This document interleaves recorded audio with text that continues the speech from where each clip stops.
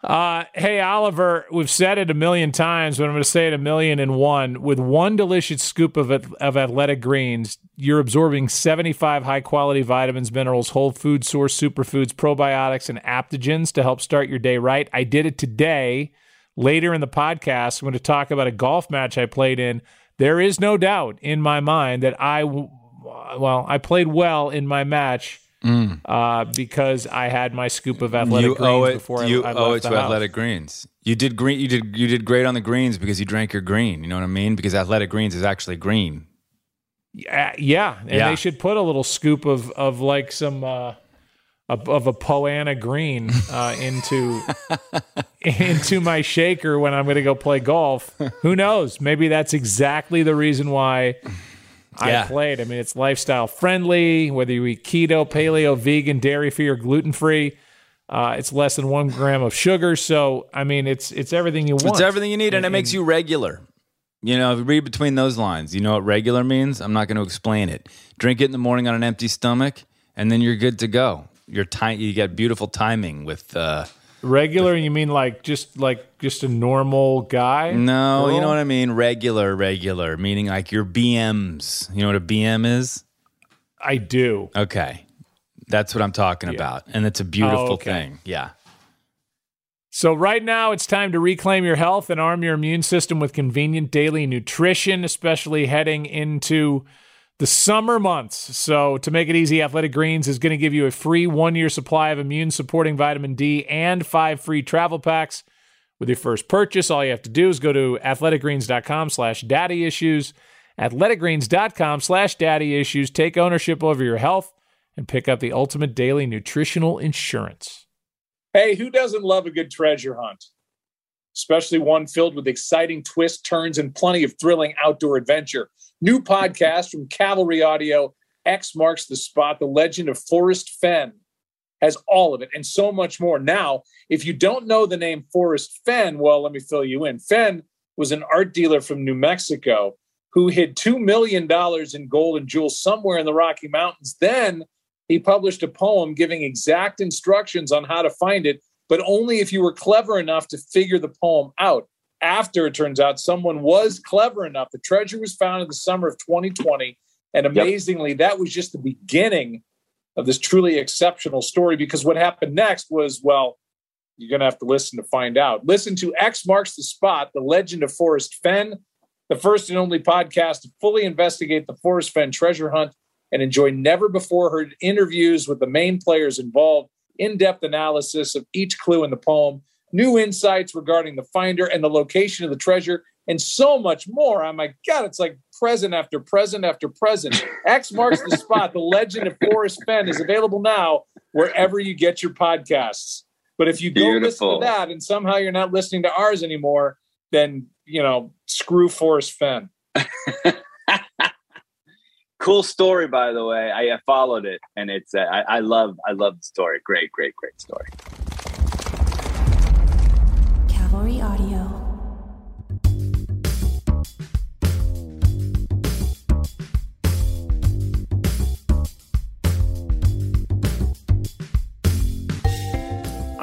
Hashtag, I haven't seen you clean shaven for a while. You look better with a beard. I'm going to explain to you why I'm clean shaven. Are you ready? Yeah, am I going to like it, or is this? No, I don't know. No, it's not. It's neither here nor there. What does that even mean? I never liked that. Oh, look, Casa de Cadillac is calling me. Hold on, I got to take it. Hello, Oliver. Hey, buddy, it's Eric at Casa de Cadillac. What's up, brother? How are you? I'm good, brother. I'm good.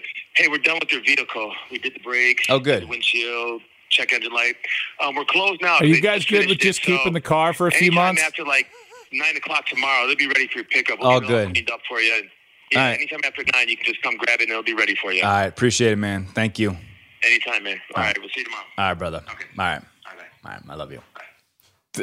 That is so LA. There we go. Okay, man. Yeah, hey, man. Anytime you guys want to come out and pick it up, we got that thing all shined up for you. Okay, man. Hey, man. Okay, brother. Love you. Okay, bro. Yeah, bro. Okay. I know him. That's my boy. And okay, you just did an impression of LA. Give me a St. Louis car service impression. How does it work where you live? Okay, call me. Hey, is this Joe? Joe Buck? Hey. It's Eric from Casa de Cadillac. No, I'm gonna be the guy at the. You're the guy at the. Serv- Oh, so then you got to call me. Okay. Ring, ring, Ring, ring. Hello. Hello. Hey, who's this? This is Josh. I work at Bommarito. Oh yeah. Audi. Yeah. Is my car? You calling to tell me my car's ready? I'm assuming. What?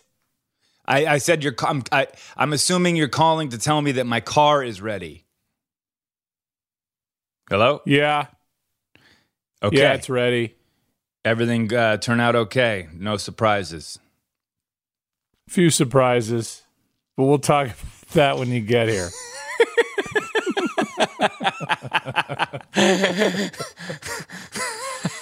All right, go. Why are you clean shaven?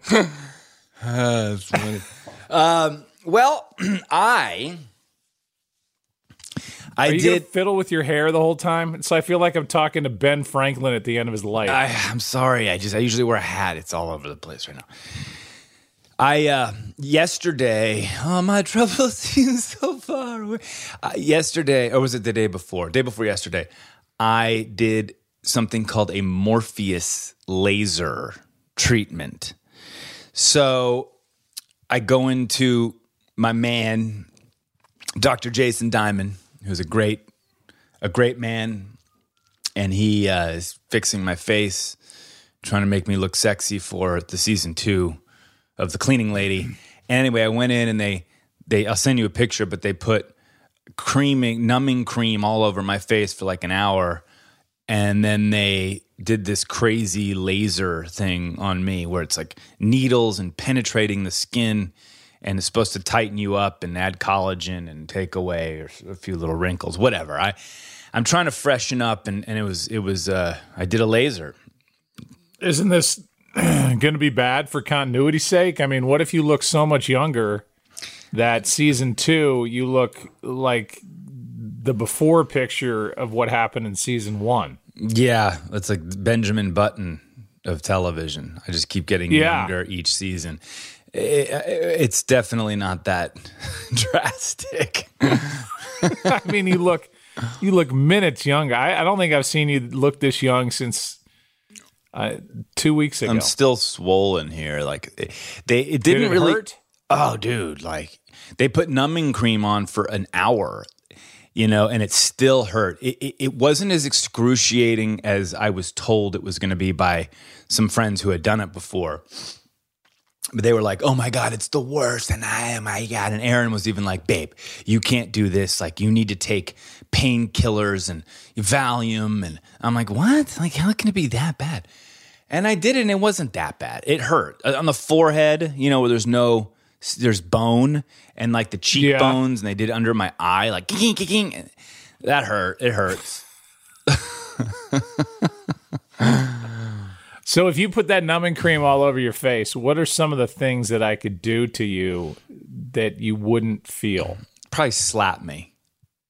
Could I slap you with like a full shoulder turn? Yeah, I mean, no, I'd say just the arm, not full shoulder turn. Okay. And I would feel the impact, you know what I mean, the concussion of your hand, but the slap itself against the skin, it wouldn't be that bad. And then the problem is it dripped down onto my lips, so then everything was numb for like 4 hours afterwards. I couldn't feel. That sounds like a nice dietary plan. Yeah, it is. You just numb lips. It is. So that's why I'm clean shaven. I haven't been clean shaven in many, many years, honestly. Did you use a razor? Did you use? I didn't go that far. You're just tight. I took a clipper thing and went tight. Yeah, I took the lawnmower that we used to sponsor us. Yeah. the what's it called? Fucking Manscaper. And I took the guard off and I went up like wing, you know. Yeah. I can't. I haven't used a razor on my face. I can't even remember, dude. I mean, it's been so long. Me either. I've done a Super Bowl where I haven't had a beard, but I just kind of use the clippers. Yeah. Get it down as close as I can. I just don't like having a smooth face. I hate it. I feel really uncomfortable. I don't know why.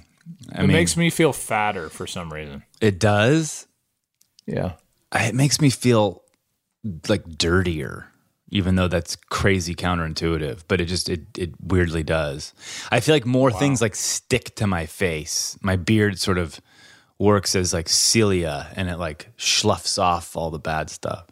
Yeah. Okay. That makes sense. This is easily the most boring start to a podcast we've ever had. No, what do you mean? We just did a whole bit where we played two characters. I told you about my lasering, you know, and then I used a word called cilia, which I'm not sure if that's even correct. And you didn't correct me. Isn't that a Phil Collins song? That's Cecilia. Yo. I have 3 things that I wrote down that I want to talk to you about today. Okay. I have a couple things too, but you go first. Okay. From Margot to everyone, a short microscopic hair-like vibrating structure found in large numbers on the surface of certain cells, either causing currents in the surrounding fluid or in some protozoans and other small organisms providing propulsion. Wow. Is it pronounced cilia? Cilia? I think so. How can she do that? I don't know, but type that. She's gonna have to jump in. Cilium. Cilium. I was close. Okay, go. Number 1. Okay, I will go. I'll go. My top. I have 3. You have 2. Okay. And once I get to the last topic, I think it'll be the longest topic that we talk about. Okay. Then we can be done. Okay, good. Okay. 1. Yeah. Unsolicited shout out to my wife for being able to make a good dinner out of whatever is around. Mm-hmm. I can't tell you how, like, it is as impressive to me as if she could grow a flower out of her ear.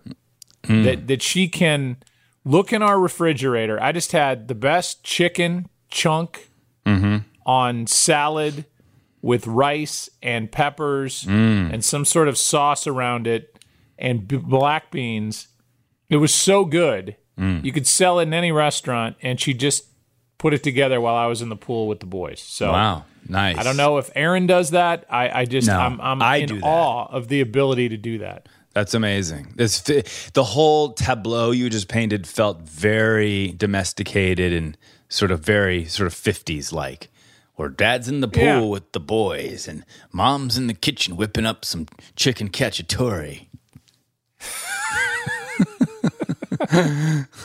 I'm sorry. Does that hurt your California sensibilities? Like the idea that I had the boys and she enjoys that. She's drinking wine. She's cooking food. She's happy. That makes her happy. That doesn't mean she's June Cleaver all of a sudden. Mm-hmm. No. I get it. I totally get it. I love cooking. It makes me happy. So I understand it. When I was picturing it in my head, I pictured it all in black and white. Yeah. We operate in black and white here in St. Louis most days. When you land in St. Louis, it's just black and white. Yeah, whatever. What was that movie with Pleasantville? The woman that was? What was it? Was it Pleasantville? Pleasantville. Yeah. Yeah, where everything's in black and white. And Yeah, we live in Pleasantville. We have our own little bubble. We have a combination of Pleasantville and the Truman Show, and somebody's just basically maneuvering my life from up above. Now I saw this whole ESPN thing coming. I love that. I love that. And my mom was like that. She still is, obviously. She's still with us. She could whip up anything from the refrigerator. and she's just throws it all into some crazy pot, and I don't know how she does it. And when you're watching her, it's sort of like, oh, geez, like, what the hell are you doing? And, this is in there, and a celery stalk, and like Munster cheese, and some like jam. I'm like, what the fuck? Like, this is not going to be good, Mom. What the? And then she serves it, and it's incredible. She really has a knack for that. Wow.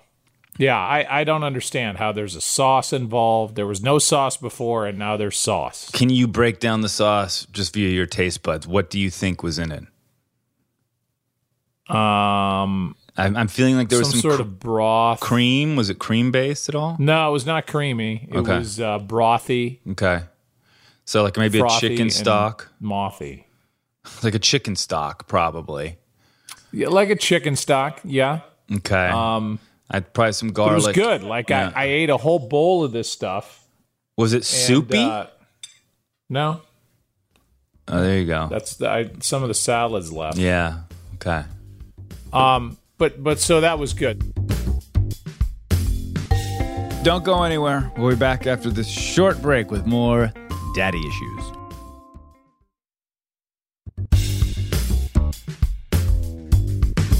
So that was the first thing, but here's the real thing I was going to tell you. And then I've got one more thing. Tournament. My children's hospital golf tournament was Monday. This past Monday, we raised $647,000. Wow. Congrats, buddy. Half a day for Children's Hospital. And it's so fun, and I think you should come some year. And it's just so awesome and humbling to be around these kids. We had about 6 kids that have all been through absolute hell with their health. And again, one thing we have in St. Louis are great hospitals, and Children's Hospital is a top 10 hospital in the country.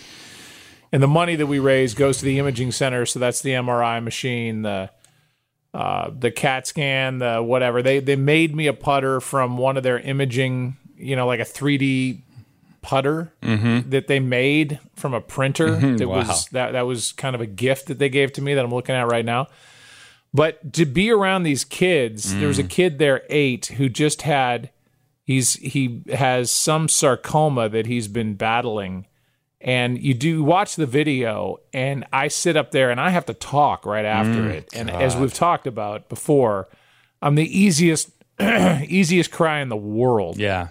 And I'm watching this video just melting, and I can barely talk after it. And it's this 8-year-old who talks about, there's no reason to be sad. He just had his right leg amputated. He's got just fitted for a prosthetic. He's been battling cancer, and he's talking about how nobody's got time to be sad. And then you apply it to your life. It's like, what am I bitching about at all? Yeah. And if it's not you, if it's even worse and it's a kid of yours, my God, I mean, there's just nothing more crushing than something like that. And watching these little beautiful kids go through these things, and I don't know, it's such a great night. It's a great day. We tee off at 11. We were in the reception room by 4:30, and we were out of there by 5:30. And we raised $650,000 in essence. And these kids' stories, this kid Luke, who was there as a little boy, now he's a senior in high school. He comes back every year, gave me this great gift. And it's just, there's just nothing more cool than seeing these kids thrive after watching their life and their whole story just walk right. There's Rio right there, right on cue. Just watching their whole life flash before them and their poor parents. And I don't know. It was a great day. And wow. I don't know. Good for you, we should have you here some year for that. Good for you. I want to make a comment on that, but I want to say first that, I always joke that, you didn't invite me to your wedding. No, even though you really did. You actually didn't invite me to this. I did invite you to my wedding. No, I know you did the wedding. I have invited you to this many times. You were going to fly out here with Victor Coleman. That was a while ago. That was last year. But okay, it's all good. But some year you got to fly in. I will fly you in. I want to, and we will have a nice time. I love that you do that. I play in a St. Jude tournament every year, Patrick Warburton's, and the same thing. The kids come up on stage, and it's heart wrenching and heartwarming all at the same time. I'm always crying. You know, there's a part of me that gets scared to hear it because then you can't help but transfer those feelings to your children and then project like, what if this happens? And it's amazing the resilience of these kids and their positive outlooks. It's just fucking crazy, and it's inspirational and truly unbelievable because, you know, I as an adult, as a 45-year-old man, put myself in that situation and I would crumble. I feel like I would anyway, just crumble instead of having that sort of resilience. Not to say that they didn't go through some sort of pain and suffering emotionally and then came out the other side, but their positivity and their outlook is so incredibly inspiring and amazing. Yep. And so years ago, I actually volunteered at the Children's Hospital, and I would go there every Thursday, and I started in LA, and I started with just reading books to kids, but in the lobby. You know, it was these kids who were coming there for appointments or checkups or this and this and that. And it went really well and it was really great. And then I was talking to the liaison there. I'm like, well, how do I get upstairs? You know what I mean? Like, I want to. That's just for A-listers. Yeah, yeah. They're like Pitt Bradley and Cruz Cooper's are up there right now. I'm like in the basement level. You're more of a lobby guy or a basement or cafeteria 100%. Like I was basically talking to kids and adults who weren't even sick. They're like, you just entertain the people coming in, and I'm like a lobby host, you know? Right. The UPS guy. Yeah. I'm reading the UPS guy in books. Security. Yes. But there's a whole protocol that you have to go through and a whole training session, and I was like, oh man, I don't have the time for that. But I got pushed through. This girl, Miriam.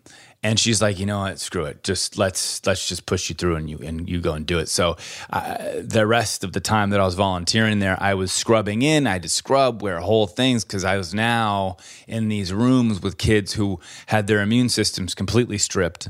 You know, they were on their last sort of legs, and you know, I guess I don't know, but I was told that when it's coming to the end, or when your last ditch efforting, they just strip you of everything, strip your immune system, and you know, and it was unbelievable just hanging out with some of these kids. I did a whole wedding ceremony with this little girl. She wanted to marry me. And I brought rings, you know, little toy rings, and we did an entire sort of ceremony, you know.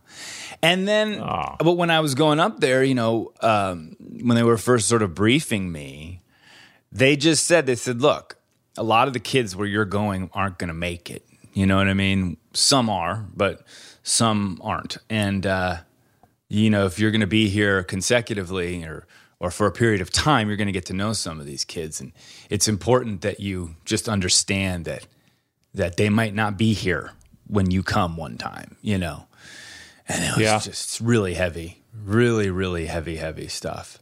But it did feel great to sit with them, and it was inspirational, and it was amazing. And their parents were incredible. And that's what hooked me in when I was a young dad, and Natalie was 3 maybe. So this is like 1999. She turned 26 yesterday. Mm-hmm. And we were getting her checked for cystic fibrosis. And the doctor was like, I don't know. I just want to check it. And my dad had done a lot of work with CF, with cystic fibrosis for, 2 decades worth of work. And I remember telling him the night before she was going to go in for this test at 11:30 in the morning. And he was, you know, what would he have been in 96? You know, he's over 70. Mm-hmm. Wasn't moving around that great. And I was like, well, we're taking Natalie in tomorrow. They want to check her for cystic fibrosis. I was like, she doesn't have cystic fibrosis. And I said, well, okay, Dr. Buck, but they want to check her. They do a sweat test. And other than your diagnosis, we're still going to go through with it. Don't worry. She doesn't have it. said, I know, but it makes you stop and it makes you take stock of everything. And his big phrase was, don't holler till you're hurt. Mm-hmm. So don't worry about it until somebody tells you something different and gives you a reason to worry. There's no point in letting your mind go. Mm-hmm.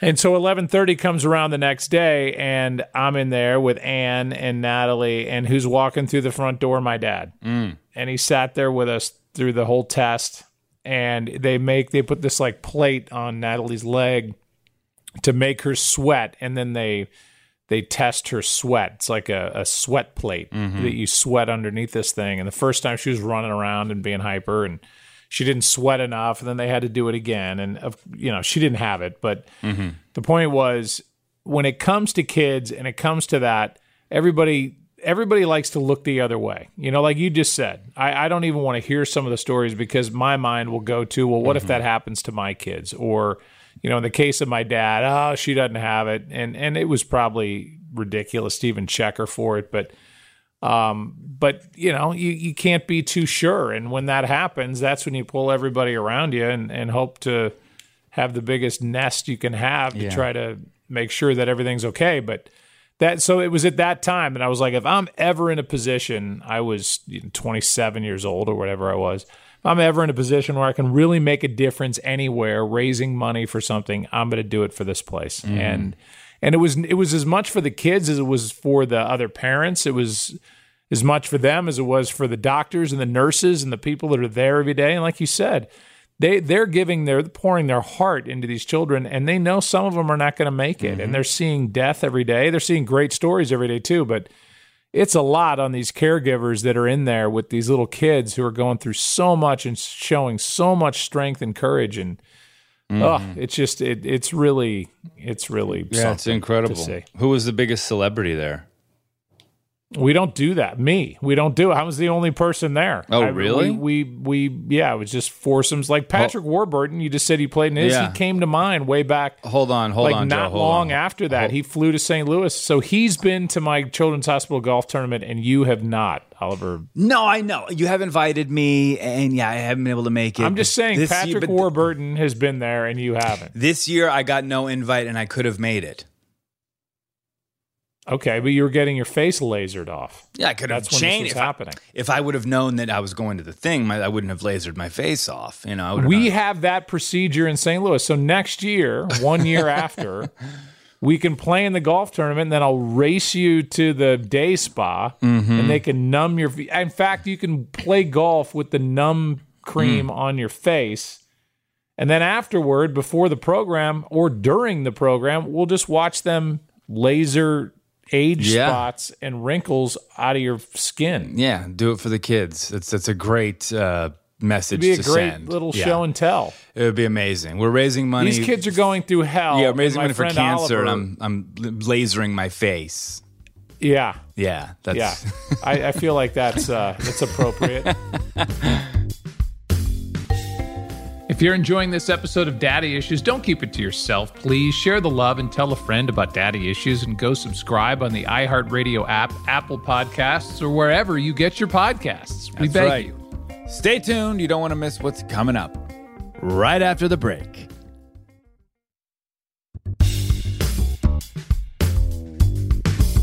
All right, go ahead. You have something you want to talk to me about? I just wanted to hit upon this whole golf situation that's happening with the Live Saudi Tour. Dustin Johnson has moved over. Now DeChambeau has moved over. Of course, you've got Kevin Na. Phil Mickelson has officially moved over, given up their PGA Tour cards. Patrick Reed. Graham McDowell. Yeah. So is this a slippery slope? And then I wanted to get your take on just the money aspect of it. There's a certain point where everyone has a price, and if you're Graham McDowell, if you're Kevin Na, even if you're DJ, and they're offering you $125 million and Phil $200 million, and DeChambeau, it's undisclosed, but he's even more of a draw than Phil probably. He's probably $250. How do you turn something like that down? And what are your feelings and thoughts about it? And on the flip side of it, McIlroy was giving a press conference today, Rory, and just talked about money and how ultimately if you do something solely and specifically for the money, you're never really sort of will be fulfilled at the end of the day. I'm glad he said that. I didn't know that he did a press conference, and I agree with that to a certain point. I think that there's two sides of the tour. There's the side of the guys that know they're not probably going to make a ton more money. You know, Phil Mickelson's my age. He's 52. And this, you know, he's the one that's trying to say that he's fighting for the other players on the tour. I just think he's trying to justify a money grab. And I don't think he needs to apologize for it unless you get into, you know, where the money's coming from. And then there's the slippery slope, because I think if you're the one to stand up and go, well, I'm not taking their money because of what they stand for, then I think you have a really strong, firm footing on which to stand with that. And I think you're on the right side of that, you know, whether it's human rights violations that are, you know, just unending. And I understand why these guys want to cash a check, but at what price to their legacy? And if they don't care about that and it's only about cash, well, then Dustin Johnson can answer the questions the way he answered the questions, which were, hey, I do what's best for me and my family, and that's it. And this is to secure our future. Now, I'd like to think that he probably has secured their future with the way he's played to this point in his career. I don't know enough about what these players have issue with regard to the PGA Tour and the share of the money. I don't know. I don't know the answer to that. So if they're really getting ripped off by the PGA Tour, then hey, do what you got to do. And if you're willing to jump in bed with the Saudis, then have at it. But it's not. I don't think if I was in the prime or just past the midline of my career, I don't think I personally would go do that. What do you think? I just wish Phil or Dustin or whoever, when they do give the press conference, and Phil did give his press conference because I think they're playing tomorrow in London. I wish one of them would just be like, look, you guys, here's the deal. You know, yes, I love the PGA Tour. Of course, I've won majors. It's given me this, it's given me that. We all have a price. Some of us may not, but most people have a price. And the money was just too good to pass up. You know, I mean, as far as the tour fucking us and, you know, using our likeness to make money, and we don't see any sort of, you know, royalties from that or whatever their argument is, like you, I don't really know. But it's been pretty good. They've made your career. You know, they have afforded you to get these sponsors. You've obviously played well enough too. But I wish one of them would just say, the money's really good. $200 million. I'd love to hear who would turn that down. You know, for those of you who are naysaying me, for like the Chamblees of the world or whatever, you think if Chamblee was offered $500 million, $500 million to go announce over there, do you think he'd do it? I don't know. Probably. I mean, I don't know. I mean, I don't know him at all. I don't know him at all either. I'm just saying. I know what your point is. Your point is everybody has a price, I guess. But then everybody has a price. But Tiger was apparently offered almost $1 billion, like high 9 figures, and he's like, nah. But that makes sense. And I think that. That's a wise decision for somebody that is as highly regarded as Tiger Woods. And I think some of these guys are damaging their legacy forever. Now, if you don't care about that, you know, I think about that all the time in Major League Baseball when these guys are like, well, it's a second performance-enhancing drug violation. You know, you can kiss the Hall of Fame goodbye. Well, maybe not everybody cares about the Hall of Fame. Maybe they'd rather, you know, fly in the face of the rules of the game and take whatever performance-enhancing drug they're taking, make their $350 million, and okay, I got caught. I still made my $350 million, Right. and okay, I don't go into the Hall of Fame. Whatever. I don't care. Yeah. I assume there are quite a few players that would say Hall of Fame or $350 million. If you know you're going to get caught, Yeah. then you're not going to the Hall of Fame. I would say more than 50% would be okay. I mean, all right. I'll take the money, and I think that's for each individual to come up with. Now, I mean, the other slippery slope is when you say, "Well, I'm not going to take any Saudi money." I mean, they have funding in a lot of different companies that a lot of us use every day. Exactly. So where's the line? And if you're going to throw rocks at their glass house, well, then good luck, because you're probably doing in some roundabout way the same type thing. Right. You're just not an all-world golfer that they care to pay to watch play. Right. So, Sure. it's just unfortunate to me that the money that is funding this is coming from the Saudis instead of some other corporation that says, okay, we're going to take on the PGA Tour, and it feels a little more clean.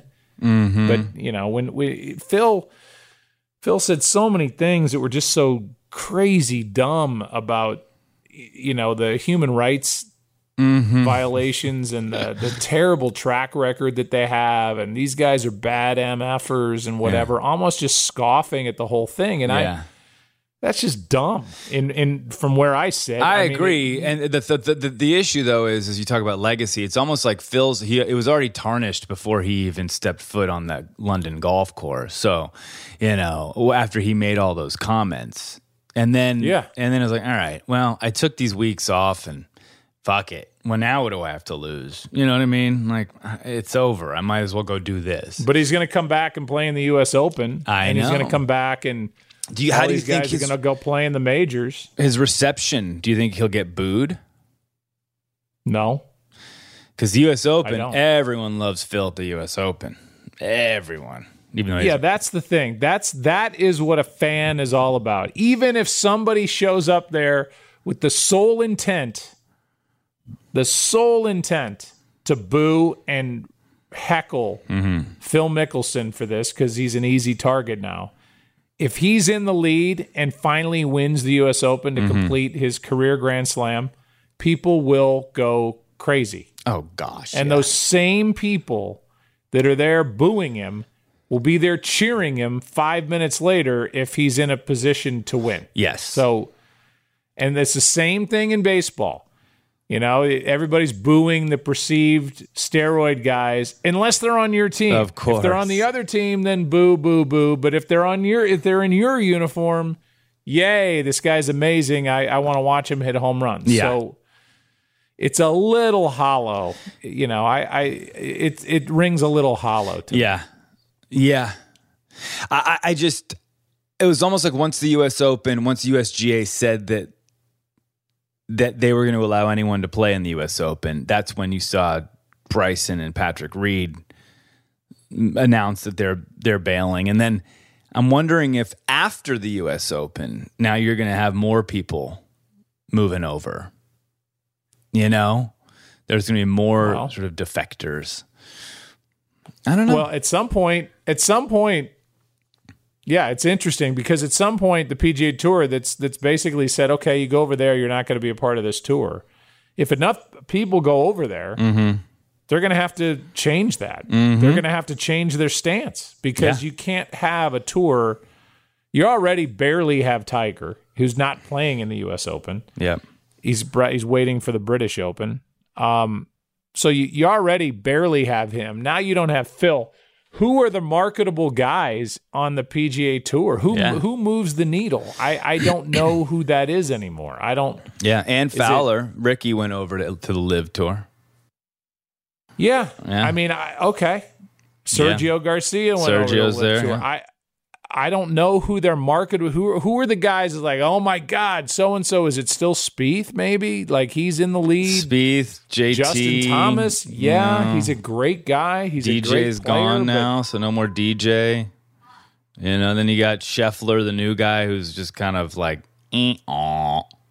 Yeah, and just an amazing. I mean, the guy's so good. Yeah, it's crazy. But nobody's going, oh my God, I got to run home. Scheffler's in the lead. Yeah, DeChambeau's gone, who was a big draw, you know? Yeah, I don't know. It's true. Don't go anywhere. We'll be back after this short break with more daddy issues.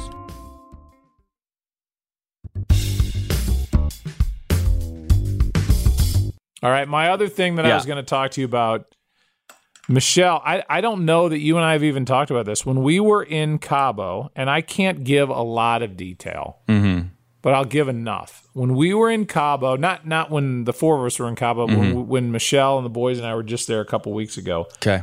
And she's still struggling with her dad passing away.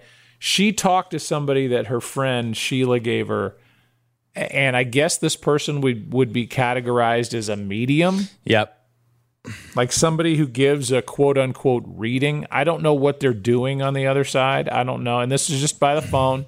Yep. And all the woman knew was Michelle's first name and her phone number because she called her.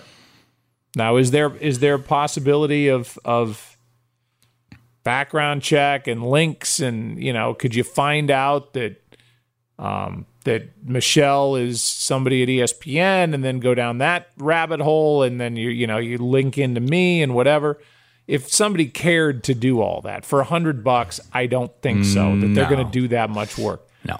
But the detail with which this woman gave a reading to my wife was, it was stunning, like stunning about her dad, about her dad's house, about her dad's, not being proud of the clutter and everything else and where to find all of his papers because Michelle and her brother Andy don't really know where anything in his estate he had no estate, but anything in his, where he banked, they don't even know that. So, they're going, where to find all that stuff. And that stuff was there.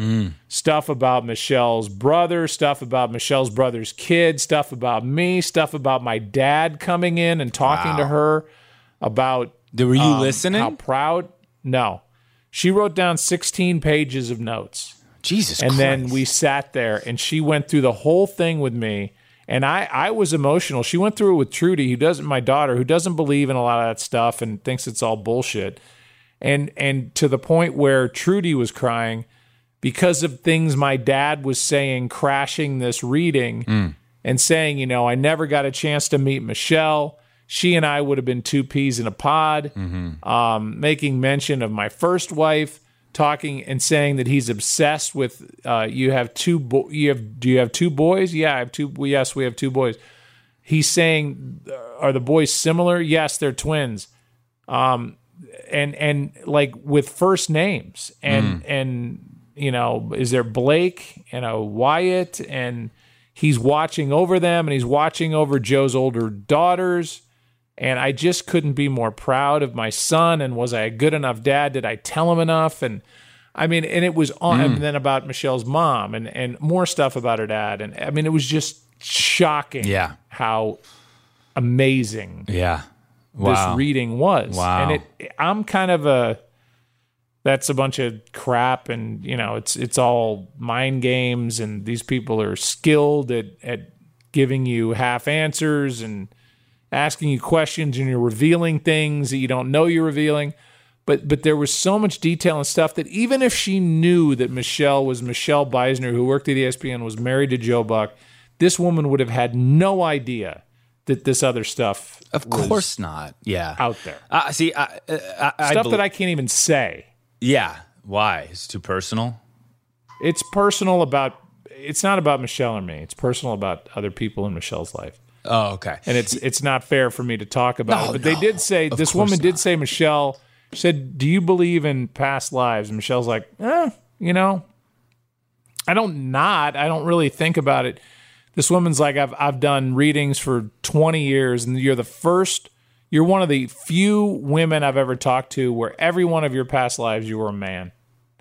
And you were either a ruler, a king, somebody who made decisions, and in 3 of your 6 lives, you were killed, and in the other 3, you did a lot of killing of other people. This couldn't make more sense. I mean, it's perfect.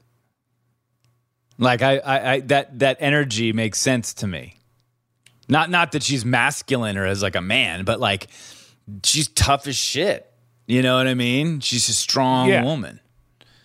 She would be categorized as a guy's girl. Yes. And with a mustache. Yes. And so it just my question to you, and I know the answer before I even ask it, but I know from coming from whence you come with Goldie and Cade and everybody else, the women that I know in your life. I mean, you've been, even my mom, this is the last, I know I'm going on, even my mom, who is the most religious person I know, when she was in New York in the 60s and she was acting and, doing Broadway and different things, she saw a fortune teller or a reader, a medium, or whatever the hell these people are. And this woman said, you will meet a white-haired man who will have 6 kids, and you will have 2 kids of your own, and your son, your firstborn will be a son, and people in this country will know who he is. And she met my dad 2 years later, white-haired man with 6 kids, That's insane. and had my sister and me. It's crazy. And so she's told that story for 50 years, 40 years. And so even she doesn't have a leg to stand on because somebody told her what was going to happen in her life, and it happened. Yeah. I believe in all that stuff.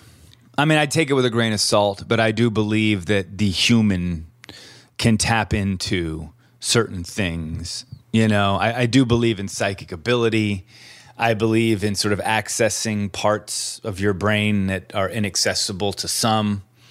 Even if you read Eastern philosophical stuff or spirituality through Buddhism and Hinduism, and how deep you can go through meditation, and the Dalai Lama and how he has found his successor. It's pretty incredible shit, and I do believe that it would be sort of short-sighted to think that we as humans are at our maximum capability.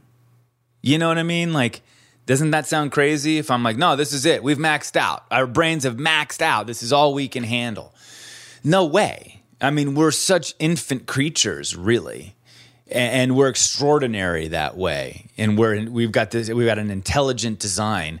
And so I believe that there are certain people who can tap into more than we can even imagine, And if you believe in spirits, if you believe that my dad, and maybe you don't, but if you believe that my dad crashed this reading, then that means you have to believe that there's something after this life, which you've told me many times you don't think there is. No. We die and we become worm food. I never said that. I said I don't believe in God.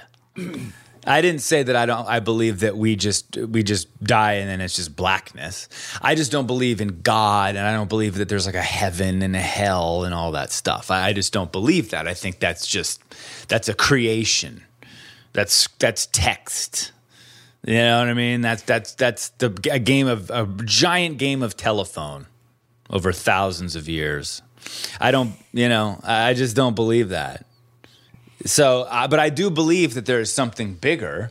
I don't know what it is, but I think there's something beyond this. We are made of energy, and from a physics standpoint, energy never goes away. So we're electricity. It has to go somewhere. Something has to happen. I don't know what the fuck it is, but I don't believe in the pearly gates. I don't believe in the judgment of a man. You know what I mean? Like, so you don't. But you don't believe that if you just go on a killing spree right now, that I'm going to hell? No. Your spirit, whatever spirit that is, that exists after you get shot, right, running to your Ford Fiesta, that you don't think that spirit now is dark and I mean, Okay. maybe. All right. Yeah. I mean, All right. I'm not saying it's all sort of rainbows and unicorns. I mean, maybe Jeffrey Dahmer is just, it's not great. You know, he's stuck in between something and he's a tortured soul, tortured spirit. I don't know. There's no great sort of plan, I don't believe. And not at all. I believe you can manifest things, meaning like, you know, you can be positive and you can sort of work hard and go through life with a positive attitude. And then I do believe in luck. I do believe there is luck. But Do you believe in life after luck? No. Do you believe in life Love. after love? Yes. Yes. Do you believe in Cher? 100%. Do you believe in Sonny?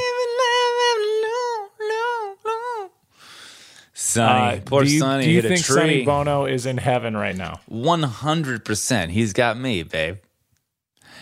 Like, there's just no doubt about it that Sonny's in heaven, you know?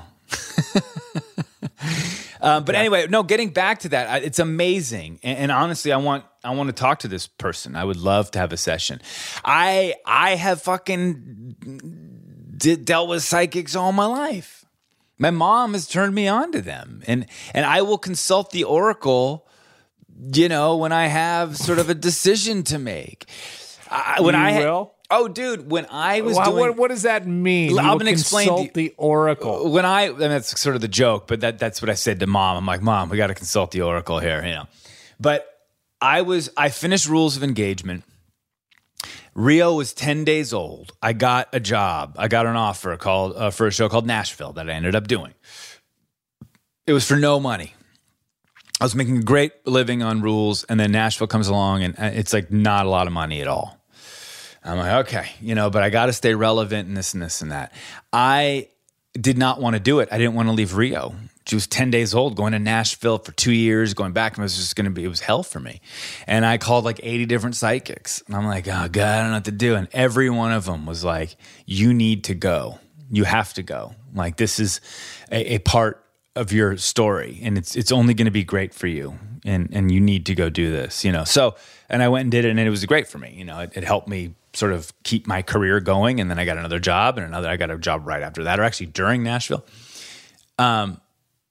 And then even on this show, even on the cleaning lady, this last summer, I had a decision to make because I got offered 2 jobs, an NBC show and this show, the cleaning lady. NBC show shot in LA, which was amazing, but it was comedy and it was really cute, but it was like, I've done this before and blah, blah, blah. Or this different kind of show, but it was shooting in Albuquerque and and this was right in the height of my anxiety. I was like, oh my God, I can't believe I'm getting offered 2 jobs right now. This is when you were not sweating. Yeah. This is when everything was wrong with me. I was a fucking nightmare. You remember that? Like, you know, our audience remembers that. They're like, God, thank God this guy's back. But anyway, I consulted the oracles, multiples. And I'm like, what the fuck do I do here? Like, I don't want to go to Albuquerque and live there, but I'm scared. Every one of them was like, no, you got to go. You got to go to Albuquerque. This is the job. This is the job that you need to do. That came up in Michelle's reading. You know, I know that your husband, does he have a bad back? I'm sensing I'm getting a lot of pressure on my back. And I'm like, yeah, I've had back surgery. Mm-hmm. But this woman said, you know, I know he's not as happy as he should be about a move that he's made recently, a big move in his career. And you need to tell him that he needs to let it go because it was the right move. Mm-hmm. He made the right move for his life and for his career. Mm-hmm. Which again, I mean, and then when she talked to somebody 2 years ago and predicted that was going to happen. Yeah. And I was like, I'm not going anywhere. Yeah. And she's like, he's going to be, and I thought it was going to be Jeopardy. I thought I was going to get offered Jeopardy. And this woman said he's going to do something that he's wanted to do, and it's going to be a challenge, and it's going to go well, but it's not going to lead to the next chapter. There'll be something right after that. And it was Jeopardy, and it went well, and, you know, crickets. And then here comes ESPN out of nowhere. Yeah. So, I mean, this stuff, you can put it out there and hope that it gets delivered somehow, which I think that's part of that. I think that there are good psychics and bad psychics. They're swindlers like anything else, like any business that you get into, you know. Like the Wizard of Oz one. No, that dude was good. He was legit. He was legit. Oh, yes. Dorothy. Great and powerful Oz. I see a dog, and I see an old lady. Do you have an aunt or a grandmother or a mom or a woman in your life? Yes, Auntie M. Yes. Oh, Dorothy, she's calling for you now. There's a twister coming. Yeah, that's. But I want this. Is it a man or a woman? Woman. I want her number. Okay. And I've got one for you too. I want you to call her. Actually, that'd be fun. If the next show, like you've talked to this girl, Patricia, who's an amazing, you just get on the phone with her. So inexpensive. It's crazy. And she's awesome. And she's Irish. And she throws tarot cards. And she's great. I mean, she's amazing. And she knows nothing. But I think you have to be open to it also. Sure. You know, like on the other end. Like if I went in, I was like, oh, this is bullshit. And she's throwing cards. And like this woman said to Michelle, she's like, I'm an ADHD psychic. And if something hits me, I say it. Mm-hmm. It's not going to all be in chronological order. I'm just going to say what hits me. And are you willing to hear stuff that's not all puppy dogs and rainbows? She's like, absolutely. Hit me with all of it. And so she did. And there was some bad stuff in there. I mean, and not stuff about her, thankfully, but it's forced her to go get a blood panel and different things in her own life. But there were it was not all pleasant. It was not all great. And especially about her dad and a lot of the regrets that he had talking to her through this woman, if you believe in that. Like, I didn't do a good enough job of telling you how great of a daughter you are and how proud I am of you. And and he hadn't passed on yet, according to this woman. And the person who would let him pass on would be Michelle. And so when we were laughing at her talking to the pigeon, when we were all there, she also lit a candle and said a prayer-ish and hopes that he passed on, but I crossed over or whatever the hell poltergeist language you want to assign to it. He's in the Bardos right now. He's in the Bardos, the Tibetan Book of Living and Dying. Read that book. I don't want to. Like a little kid. I don't want to. Don't. There's no part of me. I will not open that book. There's no world where you open it. It's super dense. World. It's so dense too and crazy, but it's good. I'm trying like hell to get through Dave Grohl's book, and it's great. Every time I open, I'm like, Jesus, I love this book. Yeah. And I'm halfway through it. I just can't do it. Oh God, I got to start reading more. I'm so loving television right now. I cannot stop watching TV, and it's a problem. Like I need to read, but I just I smoke big doobs and I get in bed and I'm watching TV differently these days. You know how you get onto a Netflix or an HBO Max or whatever your streaming platform is, and you want to pick the best movie or the best show, and you're like, ooh, I want to watch that. But you're like, oh God, do I? What if there's something better? There's always something better to watch on TV. And then you end up watching trailers and cruising around trying to find something for an hour, and you're like, oh fuck, I got to go to bed. So I'm different now. Now I'm like, if I see it, I feel it, I put it on. And it's been fun. You don't second guess it. Do not second guess. Is that how you used to go through Blockbuster? No. Did you roam those aisles? I would roam. Night? Yeah. For sure. Did you buy candy at Blockbuster ever? Yeah. Me, the fat kid, I killed some Twizzlers there. Yeah, I buy candy there. For sure. Oh my God, Blockbuster, the movies were like behind the cover. Yeah, you'd see the box, but the white box with the actual VHS had to be behind it. Yeah, and then when it wasn't, you're like, damn it. God. Preston got here before me. I can't believe I wanted to watch Goonies. Yeah. Oh God. Going to the movie store was fun though. It was like exciting, you know. Have you seen the Tom Cruise thing? No, not yet. I really want to see it in the theater. Me too. Yeah. I'm going to go watch that this week, actually, before I Why get out can't of I here. not think of the name of it? Top Gun. Top Gun. Jesus. Wow. I need to lay down. That's age, buddy. That's age. It's age. I won my golf match today. Oh, though. you did? Yeah. Nice. I played good. Do you know what you I shot? played many good. Huh? Did you keep score or not really? Because it's match play. Yeah, I shot 76, but I had shot 76 with 2 doubles. Oh, Jesus. That's really good. Yeah.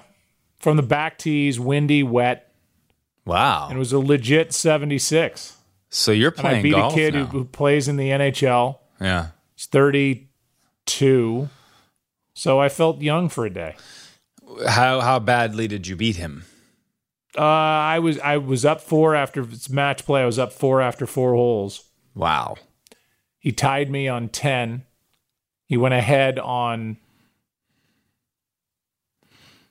13. So he came back from a 4 point deficit. He did. Wow. Then I was down after 13. I tied him on 14. I went ahead of him on 15. He made an unbelievable up and down on me on par 5, 16 to tie me. And then I won it on 17. Mm-hmm. I won the hole. Yeah, with a and par. I was 2 up with 1 to go. Wow, dude. Now, what? How many more matches do you have to be the club champion? I think 3. Do you think you can do this? I'm not answering that question, but I feel better than I'm a better player now than I was when I got to the finals. It just depends on how I play when I play. Are you in the next top couple flight? matches. Oh yeah. Yeah, okay, good. I gotta go put my kids to bed. All right, go. I love you.